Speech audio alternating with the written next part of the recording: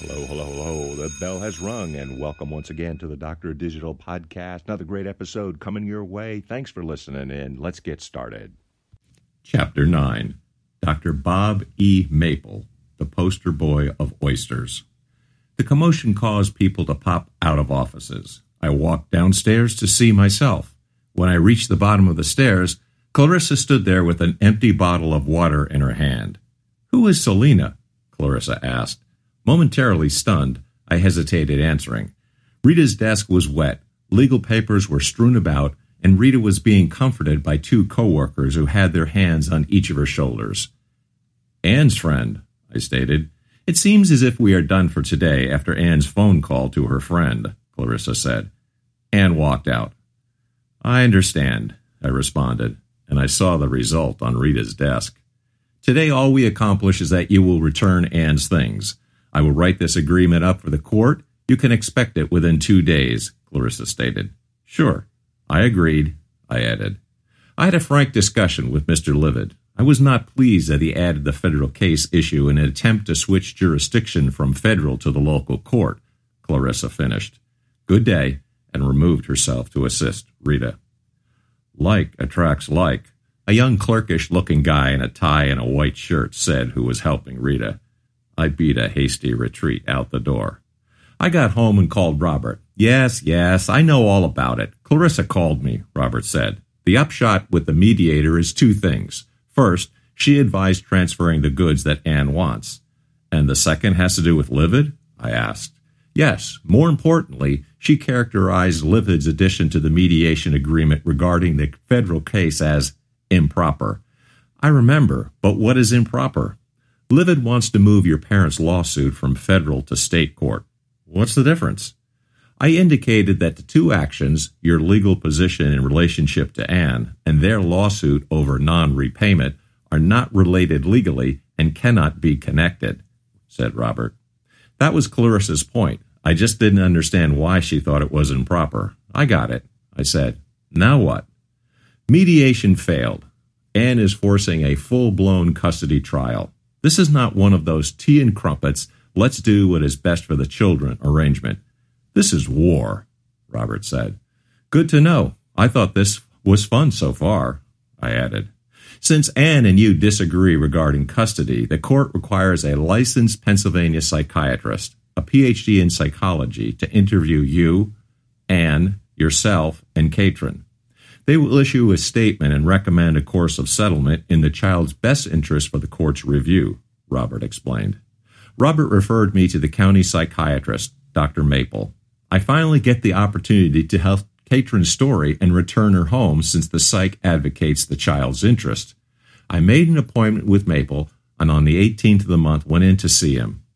I told Maple that I had gone to the court-required parenting, produced the documentation, and then went on to explain the extra-divorce parenting class I attended. "Pshaw," pervert entered. "There are no trained mental professionals in that group. Dr. Bob E. Maple is a poster boy for Oysters. If he were not the court-qualified shrink, I would have thought him a child molester. Since I had no choice, I did my best Dale Carnegie imitation and turned on the charm for this bloodless man. Maple secludes himself in a dark brown stuffy office in North Blackland Township, along the main drag, inhabiting a windowless office with a few old magazines strewn about, his address neatly cut out of the rags he had lying about in the anteroom, worn putrid green carpet, a narrow hallway, and a cramped back office. His wife died. He lived alone, Robert told me. Formal greeting requires a handshake. His hand felt slimy to the touch. I note that Maple had a few Freuds, a Carl Rogers, and 2 Youngs in a single bookshelf behind his desk, a filing cabinet, messy desk, his laminated Ph.D. from Penn, and his smarmy ass.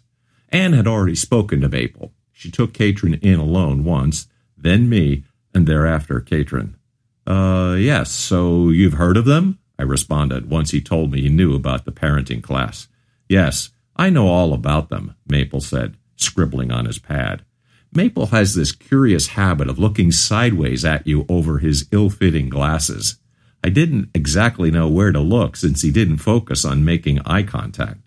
I imagined an eye in the bridge of his nose for my orientation. Maple seemed like the wacky, maladjusted uncle that people in a family simply tolerate. He seemed isolated and lonely. I found the experience worthwhile, and I felt they had no axe to grind, I continued. I did, however, find this interesting article in the paper. It's about how kids want to spend more time with their dads. This is my hope with Katrin. I want to continue taking care of her like I have. What is wrong with your wife as a caregiver? Do you have a problem with her taking care of her child? Bob asked. I'm not being critical. I do think, though, that she exercises poor judgment, like taking Katrin unannounced twice, for example, I added. Bob made a note.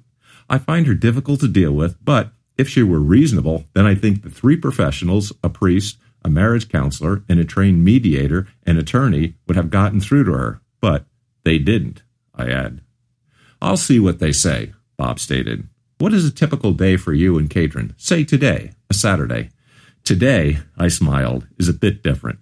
Katrin is not usually at your office. My joke fell flat, and Maple appeared nonplussed.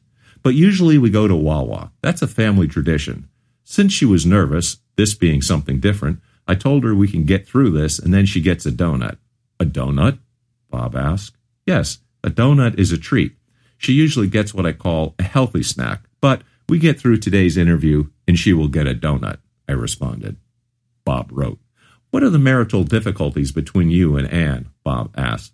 She seems to have had difficulties and unresolved issues between herself and her family. Also, I don't know to what extent her medications play a role in her life, I responded. What issues? Bob inquired. If you look at the material I put in the requested documents packet, handwritten letters to me about how Anne feels poorly in regards to her relationship with her mom, the sexual abuse at the hands of her brother-in-law, things like that. She feels unloved. She's depressed, as I understand it. That is why she is on antidepressant medication, I explained. I'll examine it. People generally respond well to medication. Now what I'd like to know, to have you and Katrin in together for observation, Bob directed. Maple opened the door, and books fell when Anne backed away too quickly as she eavesdropped through the door, and she was listening too closely. She just picked up the items hastily and replaced them. Back down the hall, Katrin looked upset, and she began to cry softly. Both Anne and I explained to Katrin that it would be fine. She and I would go and talk to Dr. Maple. Katrin reluctantly agreed and came in Maple's office. Mrs. Theus, thank you for coming today. I will finish up with Mr. Theus and your child. Thank you for coming, Maple said. Once entrapped, Katrin's interview by the molester began, but I first calmed her down from the hallway. I noted the time on my watch. I did playtime with her. We built toy structures out of different colored tubes, and that was about it. I simply built onto the structures that she started. 18 minutes later, and Maple said that was it. He said he would be in touch. 18 minutes of observation to decide how Katrin and I interacted, and his evaluation would determine our relationship during her childhood? I played back the tape in my head. What did he say to Anne? Ah, yes, your child. Per our routine, I took Katrin to Wawa. Dad, Katrin said. Yeah, hon, I inquired. I knew from the tone in her voice something is bothering her. I was scared, Katrin said. I know, baby, but like I said, this is a one-time thing with Dr. Maple. We don't have to go back again, I replied. I thought it best to pull the car over, and I pulled into the parking space furthest from the street. No, Daddy, that's not what I mean. I was scared. Well, I'm not sure if I'm supposed to tell you, Katrin said. I don't like Mommy's apartment. I want to come home. I told Dr. Maple. You did? I replied. Yes, but something happened that scared me, Katrin added. Katrin is in her usual place, in the back, so I turned round, wrenching my back, but I took her hand.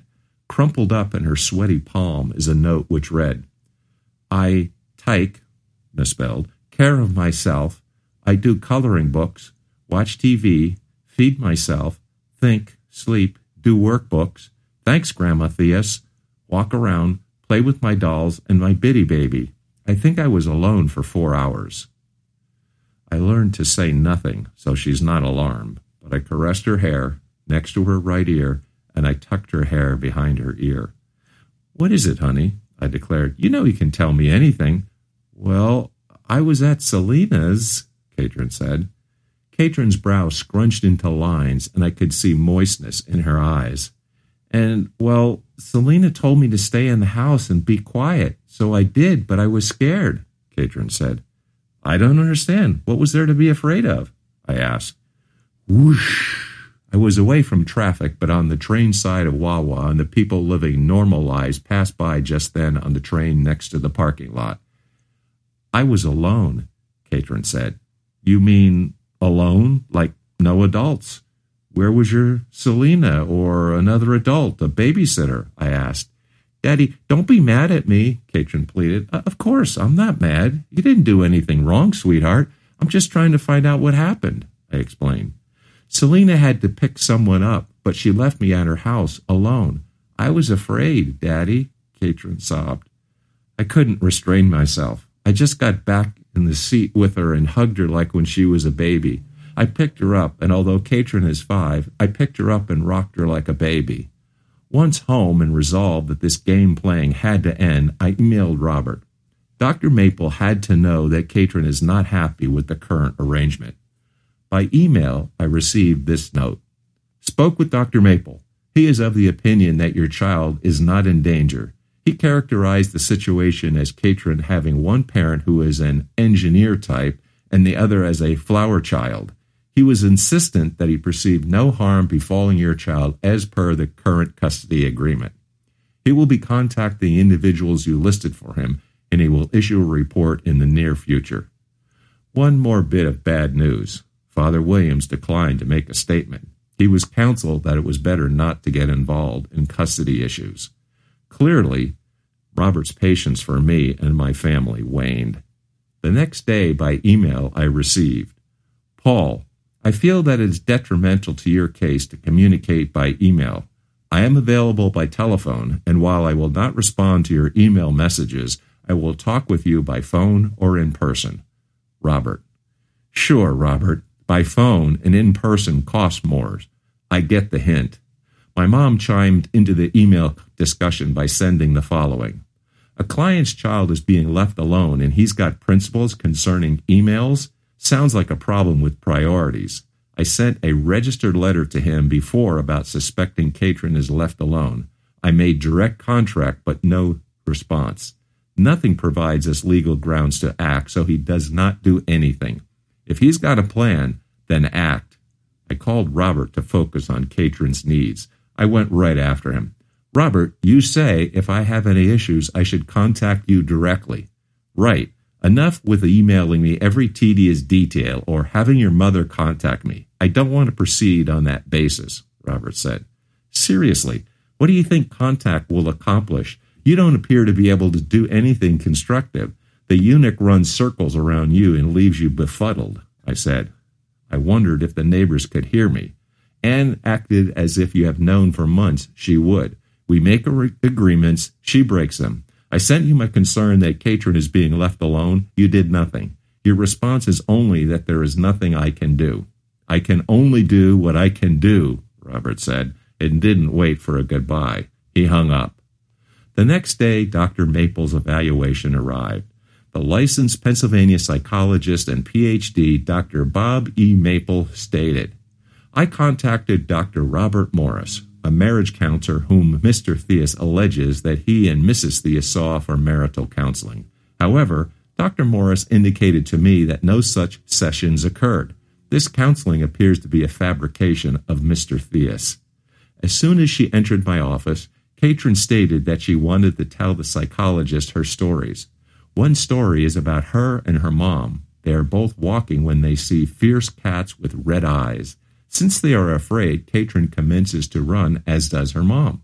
I asked where her mom is, and Katrin said she is too slow and she can't keep up with her mom. Katrin calls out to Anne, but she is gone and does not return for Katrin. Katrin sees a window shutter that needs fixings, and she stops to put it right. Then she wakes up. In a second story, there is the tale of the mouse and the lion. The lion is saved by the mouse. She told me her dad is the mouse, and she is the lion, but he will save her. I asked her why it is important for her to tell me the story, and she said so I would understand what is happening to their family. I'm strong, but I'm only a kid, she said. No one seems to like her dad, so he appears to be like a mouse. He will rescue me yet, she stated. I concluded other things about him. Paul uses undue pressure on Katrin. For example, Katrin told me privately that she prefers to live with her father. However, Paul admitted in my session with him that Katrin would receive a donut as a treat following our session. It is this interviewer's opinion, therefore, that Katrin is unduly pressured by loyalty to her father. It is quite clear that Anne is far more likely to support Katrin's relationship with Paul than is Paul likely to support Katrin's relationship with her mother. If Paul continues to make excessive phone calls or to seek contact with Katrin during times he is not to have contact, then Anne is encouraged to seek the legal remedies available to her, since these actions keep Katrin in the middle of the parental conflict rather than protecting her from them. Paul wanted daily custody, but he would grant all holidays to Anne because she is terrific at the holidays, which would be good for Katrin, he said. Anne asked for custody and holidays. Parents will share physical and legal custody so that they will have dual custody. Holidays will be spent with Mrs. Theus, and I recommend visitation for Mr. Theus, 1 night a week and every other weekend. Respectively, Bob E. Maple, Ph.D., 638 Conestoga Road, North Blackland Township, PA 19533. I got Robert on the phone immediately. The court will follow his recommendation, I started. What's your problem? You got the usual visitation, 1 night a week and every other weekend, Robert said. For one thing, you visit monkeys in a zoo. I'm not a monkey. I want to be a parent, I responded. Typical, Robert said. This is wrong. Who is Dr. Morris? This clown Bob can't even get the facts right. Anne and I saw Dr. Vishnu, not a Dr. Morris, whoever the hell that is, I said. The system is not perfect, Robert stated. I never pressured Katrin to say anything. I didn't even know she told Maple she wanted to come home until after the session, I said. The child has 2 homes. Keep that in mind, Robert said.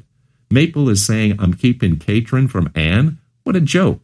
Anne kidnapped Katrin twice from me, actually. It really happened, but he criticized me for what I might do? What kind of reasoning is that?